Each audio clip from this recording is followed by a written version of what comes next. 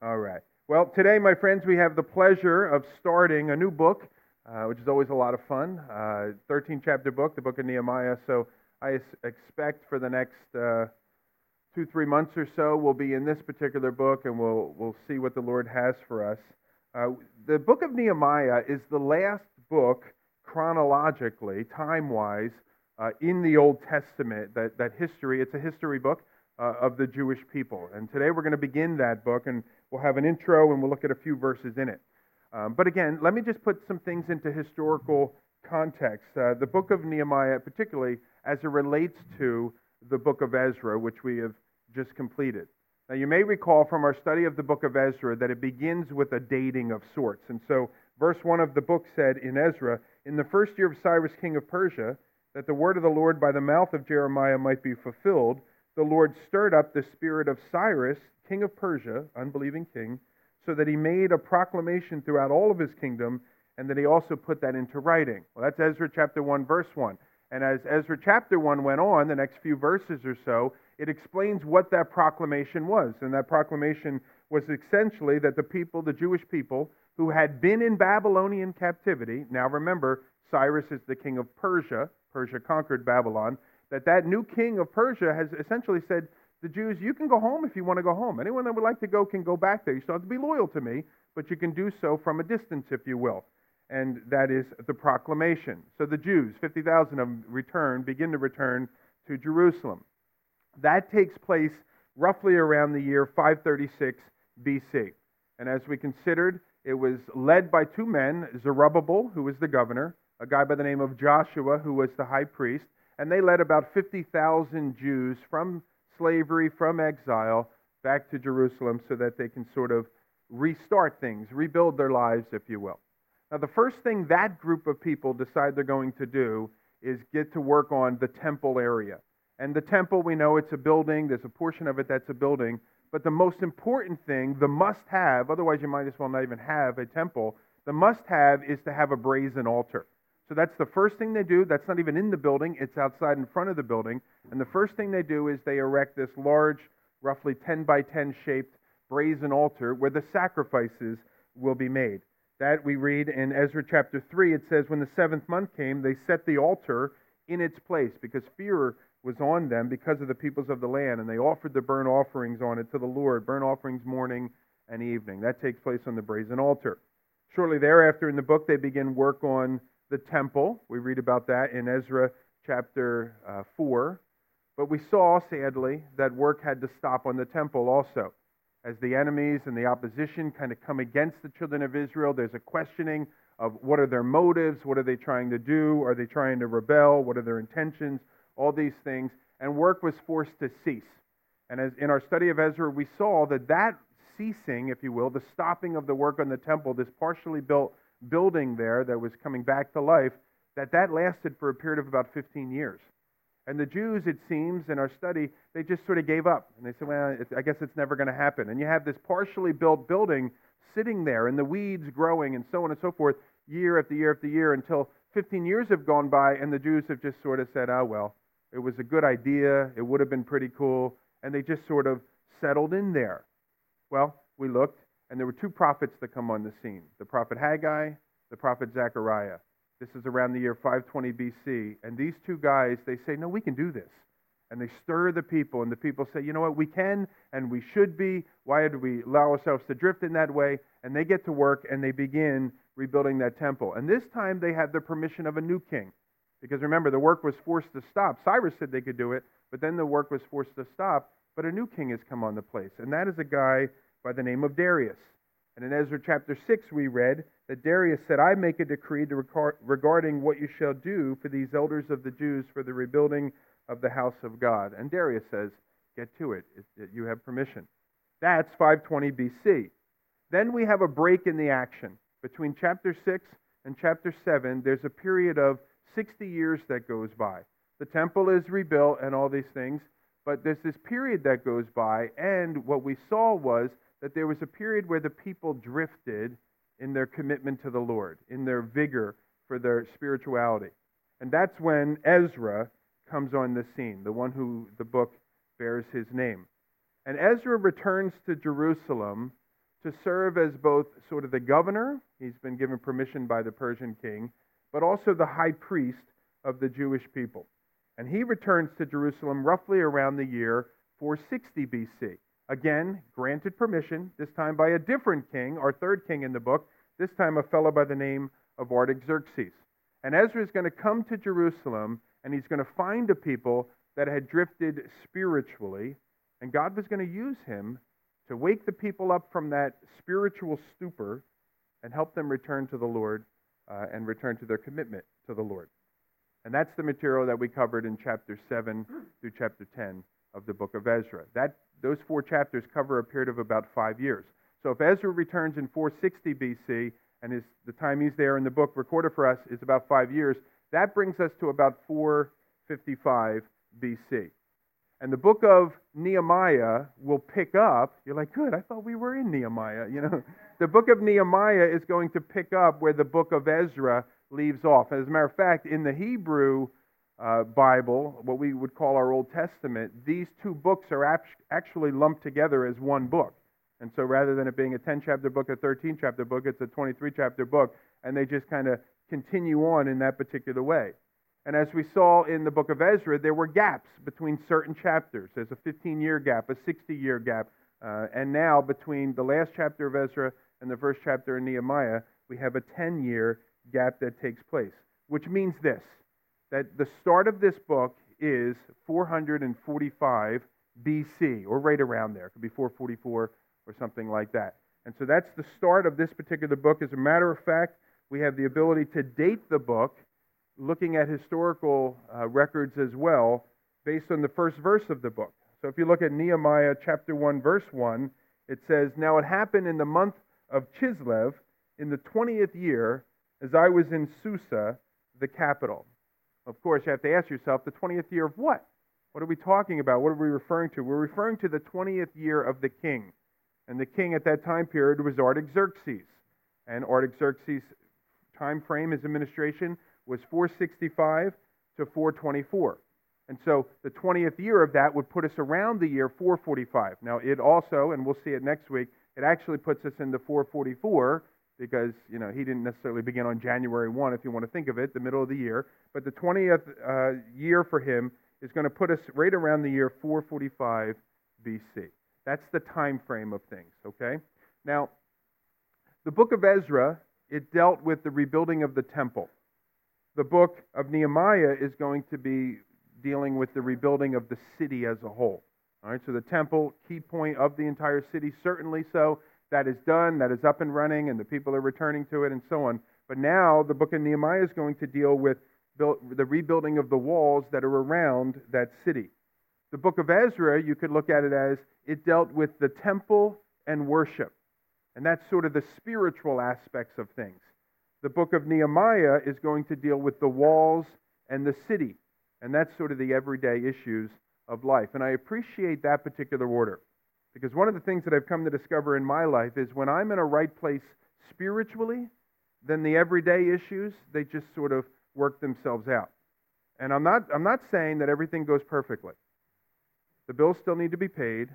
In my case, the lawnmower still doesn't work from time to time. It still snows on Sundays, and you got to deal with all that. You still have issues that are going to come up. But what I'm talking about is when you're in a right place spiritually, then suddenly you find yourself in the right frame of mind to deal with those things that are inevitably going to come up. And so the spiritual, then the practical, if you want to think of it that way. There's 2 key themes in the book of Nehemiah. And then there's sort of an overarching theme that ties the whole book together. The 2 key themes would be this: prayer and work. Kind of ironic. Now, some of you are going to say, oh, they're having a season of prayer, and that's why he's teaching Nehemiah, because it's all whatever. And you're going to get that voice. What's that voice, dear? Oh, you got that voice. I have a voice of people that are bugging me. And at dinner I say, oh, she said this. And Robin's like, there's that voice again. I know, there's that voice. But some are going to think, wow, they put it all together, and those guys are such good planners. The Lord is a good planner. We planned to do the book of Nehemiah a long time ago before the season of prayer, but it coincides perfectly with our study of this particular book because there's 2 key themes in the book, prayer and work. And then there's this overarching theme is that someone needs to take leadership of the people as they are doing those 2 things of praying and working. And in our book, that someone is going to be Nehemiah. Nehemiah is the guy that is going to lead the people into this next stage of the restoration of the Jewish people and the city of Jerusalem. And as you're going to see in our book, he does a very good job at it. He does an excellent job. He's an excellent leader. Nehemiah is a guy that gets things done, and he does so in a way that people want to join him in that process. Nehemiah is a man of great vision, and he's a man of great influence that people want to follow. He doesn't have to force anyone to follow him. People want to follow him. And in fact, during our study, we're going to return again and again to this idea or these examples of Nehemiah and the godly example of leadership that he sets for us, and then we'll make application to our lives as well. So I do think the book of Nehemiah is a very practical book of study for any of us that are leaders in one way or another. And remember, leadership is about influence. And we all want to be people that are influencing others toward good. And so in that sense, all of us can learn some lessons from this particular book. There's one other fun fact about Nehemiah that I shared with my kids the other day at dinner, and that is that Nehemiah is the shortest person in the Bible. As his name indicates, it's Nehi-Maya. Yeah. That's what they said. They said the same thing. Yeah, they didn't like that either. So, anyhow, okay. Let me make just one final point of application now that I've lost you. Before we jump into verse-by-verse study of the book, and that is that the book should speak to us throughout, or it will speak to us throughout, about our charge as Christians to keep ourselves separate from the ways of the world. Jerusalem, which is the setting of this book, that was God's place of special privilege and favor throughout history, really, and I believe it continues to be. Jerusalem is the city that has been referred to by some as the center of the universe, the place where God chose for his presence to uniquely dwell. Jerusalem was the home of the people of God. And it was the walls that were around this holy city that protected the privileged people that were fortunate enough to call it home. Moreover, the walls, they provided the people with a buffer of separation from the ways of the world that were so prevalent around them. And sadly, those walls had lay broken down for over 150 years. 150 years. And it caused the people that were living there, and these returning Jews that were there now for almost 100 years, to live with the constant threat of attack and the absence of peace that such barriers were designed to provide. And as we continue our study, what we'll do is we'll make reference to the way in which the walls that were established, that are established in our own lives. So we're going to make a connection there, that walls that are designed to protect us and separate us from the influences of the world around us, how they may have fallen into disrepair in our lives as well. And where portions of the walls, maybe they develop breaches. Those walls that we put up to kind of protect ourselves as we're seeking to walk with the Lord have developed breaches, or the gates have been destroyed. And because of that, and if that is happening in our lives, is it any wonder that some of the ways of the world have begun to move in and take up residence in our lives? And what the study of the book of Nehemiah is going to provide for us is an opportunity to consider how those walls may be restored again, and that the place of peace can once again be established in our Christian walks with the Lord. So that's the intro to the book. And so why don't we jump into and consider a portion of the first chapter today. We're going to look at the first 6 verses today. Starting in verse 1, it says this: Now the words of Nehemiah, the son of Hakaliah. Now it happened in the month of Chislev, in the 20th year, as I was in Susa, the capital, that Hanani, one of my brothers, came with certain men from Judah. And I asked them concerning the Jews who escaped, who had survived the exile, and concerning Jerusalem. And they said to me, the remnant there in the province, who had survived the exile, is in great trouble and shame. The wall of Jerusalem is broken down, and its gates are destroyed by fire. Now our study begins in the month of Chislev. We already read that it's the 20th year of Artaxerxes, the month of Chislev. That's in the Jewish calendar, the Hebrew calendar. That puts it roughly around our November and December of the calendar year. We also see in verse 1 that the lead character is going to be this guy, Nehemiah, that is situated at the start of the book in the city of Susa. We mentioned Susa in our study of the book of Ezra. Susa was sort of the winter capital or palace of the kings of Persia. It was a little bit warmer than sort of the everyday one that was initially in Babylon there. And so Susa, some of your versions will say Shushan there. And so he's off in this particular city of Susa. You'll see that he works for the king. And while he is there, he's approached by a group of Jewish men. They have come from Jerusalem, and one of them in particular is his brother, a guy by the name of Hanani. And this group of men, or his brother, one of them, informs him that Jerusalem continues to remain broken down and that the gates have been destroyed.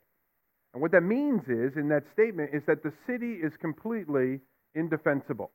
What it means is that an enemy people can just come in at any time and attack the people or seize the treasures or really come in and do anything they want. And more significantly than that, what it means is that that they could come in at any time and seize anyone that they want. And so there's never peace within the heart of the people that live in that city. Because every night when they go to sleep, the doors remain wide open. And anyone can come in and can attack them. And so every night they have to be on their guard. There's no peace within the city because the walls are broken down. It's certainly not a situation which is going to lead to a sense of home sweet home. Because it's not home sweet home. You are always on your guard while you're there. And the people are living in an unwalled city in constant stress and constant tension. And you can imagine the scenario of being constantly on edge, never able to be at peace. Now the next point is, it's important to take notice that it was Nehemiah that first inquires about Jerusalem and the people of Judah. Look at verse 2, the second portion. It says, "And I asked them concerning the Jews who escaped, who had survived the exile, and concerning Jerusalem." Now it's probable that this group of men that are coming are going to bring up Jerusalem at some point in the conversation, but the reality is that Nehemiah beats them to the punch. And that is an indicator of where his heart and his mind is. His body may be in Susa, one of the most beautiful and opulent cities of the ancient world, but his heart and his mind are in Jerusalem. And so he inquires about Jerusalem. And sadly, the response that he is given isn't exactly what he was hoping for. Look at verse 3. "And they said to me, the remnant there in the province who had survived the exile is in great trouble and shame. The wall of Jerusalem is broken down and its gates are destroyed by fire." So they report that the remnant who survived in exile, that they're in trouble. He goes on to say in the verse that they're in great difficulty and great shame. One of the things that stands out to me in this particular verse is what he refers to the people of Jerusalem as. He calls them there in the verse, you may recall, he called them survivors, which is anything but what God wants his people to be known as. God doesn't want us, his people, to merely survive in the city of peace. But his constant desire is that his people would thrive in the city of peace. But because the walls are destroyed and the gates have been burned, the people instead are living in constant fear and persistent attack. The city walls, as I mentioned, they've been broken down now for as many as 150 years. Babylon first came in and attacked in 605 BC. We're talking about 445 BC. So for over 150 years, these cities, at least in portions, and then eventually all of them pretty much, have lied in ruin. And there were other attempts to rebuild the walls in past times that had failed. We saw that in Ezra chapter 4. And disappointingly, rather than giving the effort another go, the Jews just gave up and they settled into a life of broken down walls. And rebuilding the walls for them, it seems, had become too high of an obstacle that wasn't worth the effort anymore, and so they just gave up. They couldn't do it, so they said, you know what, just let it be as it is. There's an interesting verse in the book of Deuteronomy, chapter 22. It's unrelated to our story necessarily, but there is a parallel that I see there. In Deuteronomy chapter 22, verse 8, we read, "When you build a new house," this is the law of Moses being given to the people, "you shall make a parapet for your roof, that you may not bring the guilt of blood upon your house if anyone should fall from it." Now, a parapet, King James, it says a battlement, is a low wall at the edge of a balcony or roof. If we're talking about a roadway, we'd be talking about something like a guard rail, so you don't go off the edge of the cliff or something like that.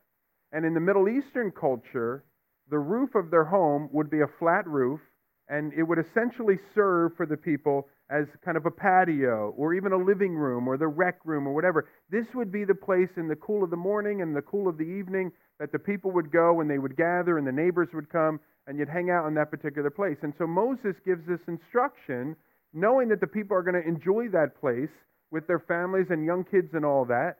And he gives this instruction that when you build that at your house, you must put a little wall around the top of it there so no one accidentally stumbles off. It's in order to protect anyone that might go up on that roof. And in order to do that, the Jews were instructed to build these little guardrails. And in fact, they were required to do so, so much so that if a person did fall off because they didn't build one, that they would be held responsible for that. In the same way, the walls about the city were they were put in place to protect the people and to keep the people safe. And it was the responsibility of the citizens of Jerusalem to see to it that those walls were erected. And sadly, though the walls remained broken down for 150 years, nobody seemed to care about it. And they let anything just come into their lives and attack them as a people. Nehemiah is about to show them that they should care. Now, by way of application, I'd like to just pose a couple of questions to each of us today. First question is this: have the walls, which were previously designed to protect you and your family, have they begun to deteriorate or be broken down? You remember when you first came to the Lord, and people spoke into your life, certainly the Holy Spirit spoke into your life, and you began to develop some convictions about things. You began to realize, you know what, that's really not good for me. Your friend invites you to that place, you're like, no, I'm sorry, I'm busy. I got something else going. Because I can't go there, I can't be in that environment, it's going to mess me up if I do. You start making decisions about things, we're not going to have cable in our home, because if I have cable in my home, I'll sit around, I'll watch things all day, and I'll end up watching things I shouldn't be watching, and so you cut the cable. Everyone else thinks you're crazy. I remember we didn't have cable in one of my apartments, and the Comcast or whatever, no offense to Comcast, they're nice people, but the guy called me up, and he said, hey, we're going to be in town, we can put it in. And we're like, my wife and I decided not to get it. The guy thought I was nuts. You decided not to get cable? I said, yeah, we decided not to get it, this and that and so on and so forth. This is the only day I'm going to be here. You're going to be calling me in a week. We'll be okay, my friend, don't worry. But he thought I was crazy. But you make that decision because you say, you know what, this is not going to be good for me, or whatever it may be. You set up these little walls here. But then as time goes on, a year goes on, a few years go on, now you have this, now you have that, and you begin to say, that's okay. We can do that, no big deal. We'll be on our guard there. And now there's a broken down wall over here, and a broken down wall over there, and a broken down wall over there, and the next thing you know, the enemy could come in anyway. And so my question is, have the walls which you previously designed to protect you in your faith begun to deteriorate? And have the guardrails been removed, setting you or others up for a devastating fall? If so, it's time to restore the walls in the city of your life. And by that, what I mean is establishing parameters once again of where you will and you will not go. And by that, what I mean is making decisions about what you will allow into your home and into your mind and into your heart. And no doubt, when you first came to the Lord, you did those things, but time has gone on. And a few stones here and there began to crumble. A gate was burned and you didn't do anything about it. And before long, the breaches became more than you can manage, and so you just gave up trying, like the children of Israel. You still go to church. You're still reading your Bible every now and again. You still pray here and there. And you're surviving. But you're certainly not thriving. And again, that's God's intense desire for each of us, is that we would thrive in our walks with Him. Not that we would just get by. You remember Jeremiah 29? Everyone knows the verse. It says, I know the plans I have for you, declares the Lord, plans for wholeness and not for evil, to give you a future and a hope. It speaks there of giving you a future and a hope, not a dread and a fear, which is what the children of Israel have, not trouble and shame. The passage doesn't say, I know the plans I have for you to squeak by and narrowly manage entrance into heaven. It doesn't say that, and I'm thankful that it doesn't. God wants us to thrive spiritually in the remaining days that we have here upon the earth, that we would have an intimacy of relationship with Him, that we would be used in the lives of others, that we would advance the kingdom of God, that we would see people come to know Him as a direct result of our influence in their lives. That's what God desires. Now you hear that and you say, great, go ahead, Lord, do it. Well, it doesn't really work that way, does it? You see, you must present yourself before the Lord. You must go and rebuild those walls of separation and protection. And you must take the lead to walk in the way that God has prepared for you to walk. Those are the keys that lead us to our spiritually thriving in our walks with Him. And those are the things that we must be doing to keep ourselves from merely surviving and instead thriving as the Lord desires for us. Now, back to our story. Verse 4, it says, "As soon as I heard these words, I sat down and I wept and I mourned for days. And I continued fasting and praying before the God of heaven." He sat down weeping and mourning for days. Now that seems a bit extreme, doesn't it? So the walls are a little broken down. No big deal. There's construction going on all over the place. Seems a bit extreme. And in fact, what does Nehemiah really care in the first place? Nehemiah lives 800 miles away in one of the finest cities in the world. And Nehemiah, as we will see, is a pretty significant fellow in that city, the city of Susa, and in the empire as a whole. Now, so surely, Nehemiah must have more important things to consider than some distant city that he had likely never even been to, and the vast majority of people that live in there that he doesn't even know. And so one would think he's got more important things to consider. But despite that, his heart was moved for Jerusalem. And Jerusalem, for him, was important to God, and so it was important to him. And so he takes an immediate action, which in reality is quite extreme. He doesn't just sit down and feel bad for Jerusalem and its people. The verse indicates that the strength of his legs failed him. Essentially, people say, I got to sit down because, they're going to pass out or something like that, or collapse. And the strength of his legs escaped him, forced him to sit down, where he began to weep and to mourn over the city and its inhabitants. And Nehemiah, as we learn, will remain in that state for a period of days. And I think there's a valuable lesson there for us in the way that God works through His children. You see, God was about to do a great work through Nehemiah, but first God had to do a great work in Nehemiah. And I think that's very significant for us. It's clear in the passage, it's clear in the story, that God had been working in Nehemiah's heart from the days of his childhood, given him a heart and a love for Jerusalem, and now he was going to combine that heart with the need and create for Nehemiah a calling. And so we have this formula that is this: it's heart plus need equals calling. And the calling would occur only when Nehemiah's heart was sufficiently stirred to meet the need. I mean, let's be honest. You look around outside of you here or whatever in our society that we live in, there's a gazillion needs that we could meet, right? You could just wander down the streets. You would never have to go to another job again. If somehow you could get money to feed your family by just wandering streets, you could meet needs all day. There's a gazillion needs that are out there. And so you have to ask yourself, well, which of those needs should I address? Which of those should you pour yourself into? And that is where the heart comes in, where God lays it so heavily upon you that nothing else would do. And when that happens, the only thing that remains for you is the opportunity. And so again, the formula that I shared is heart plus need equals calling, but calling plus opportunity equals ministry. And Nehemiah is now about to get that opportunity. So as I said in the beginning of our study, Nehemiah was a man of prayer. And throughout our study of the book of these 13 chapters, we're going to see 13 prayers that are listed for us of the words that Nehemiah shared as he was going before the Lord. Different prayers for the different circumstances that he was facing. And here now in chapter 1, we come to the first of those prayers. It starts in verse 5, and it's the first recorded prayer in the book.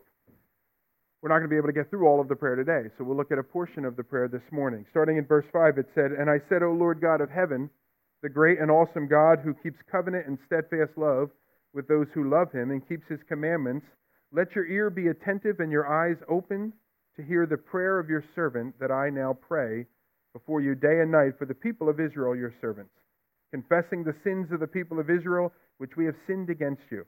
Even I and my father's house have sinned. We have acted very corruptly against you, and we have not kept the commandments, the statutes, and the rules that you commanded your servant Moses.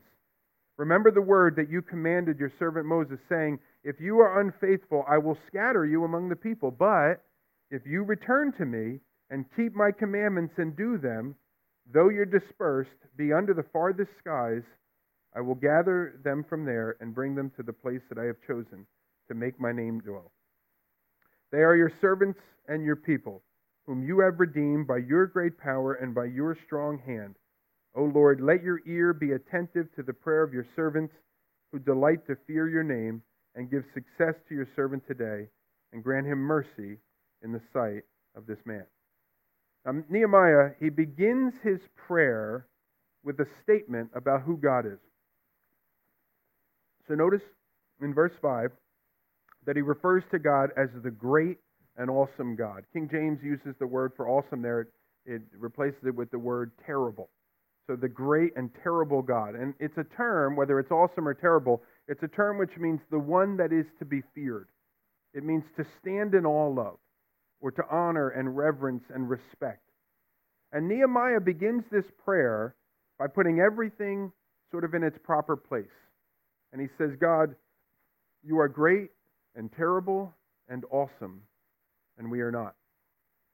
And to be honest, the very reason the people found themselves in this trouble, this dilemma that they're in, first the captivity and now living in this unwalled city, is because they had forgotten this fact.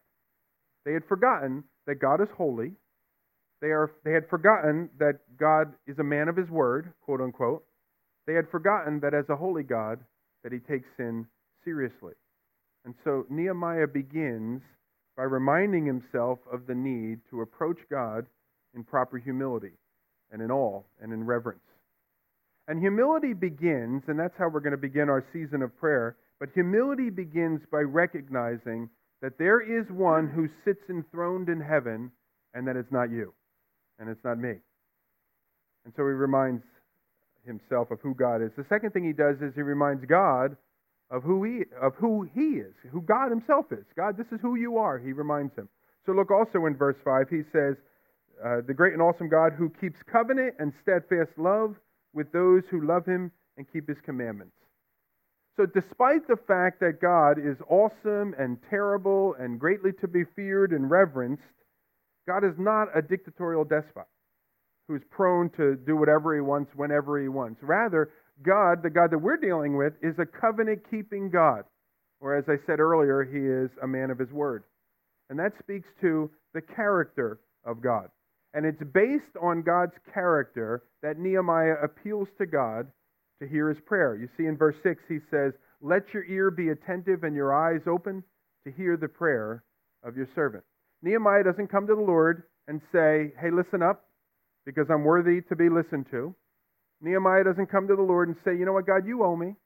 I went to church this weekend, so you owe me a listen, or anything like that.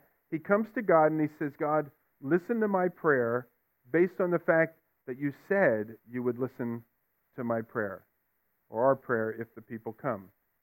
You recall that it was God who appeared to King Solomon and said this, if my people who are called by my name will humble themselves and pray and seek my face and turn from their wicked ways, then I will hear from heaven, and I will forgive their sin, and I will hear their land. God is the one who said it. It was God who was speaking through Moses in Leviticus 26. Also in Deuteronomy chapter 4, Leviticus 26 says, through Moses, if they confess their iniquity and the iniquity of their fathers and the treachery that they committed against me, and also walking contrary to me, then I will remember my covenant with Jacob, and I will remember my covenant with Isaac and with Abraham, and I will remember their land. If they do this, I will do that. And so God tells us to do it. He says multiple times that if the people will humble themselves and pray, that he would hear and he would respond. Now, is that any different from today? That's an easy one, guys. No, it's no different from today. And so as we come together during this season of prayer, not just as individuals, but as a gathering of believers, and we come together and we humble ourselves and we pray, and we put God in his proper place and we put us in our proper place, can't we simply say, you know what, I know God will hear, I know that God will listen, and I know that God will respond, and so we're going to do that, and we're going to test God in this. We're going to come to him in humility and in repentance and in brokenness, and And we're going to cry out to him to heal our land. And we believe that he will. Now, Nehemiah, he points to some statements about the character of God as proof that if the people come to him now, that the result will be the same, that he'll listen. I think another thing that those verses, same verses, indicate about Nehemiah is it indicates his complete dependence on God. Now, Nehemiah was a smart man. He was a brilliant man. Nehemiah could have received information from these guys from Jerusalem.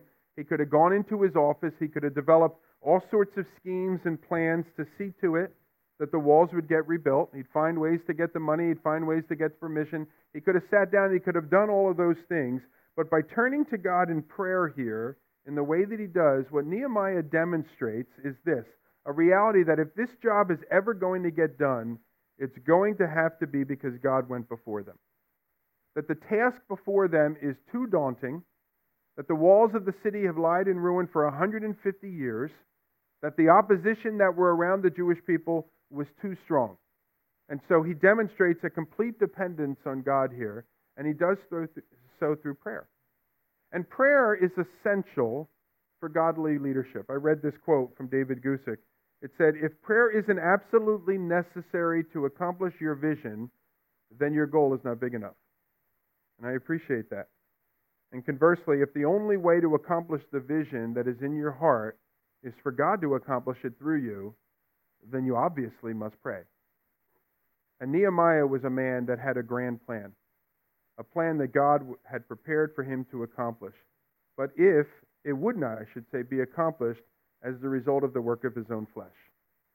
Nehemiah's wisdom, Nehemiah's energy, Nehemiah's resources were not going to be enough to get this job accomplished.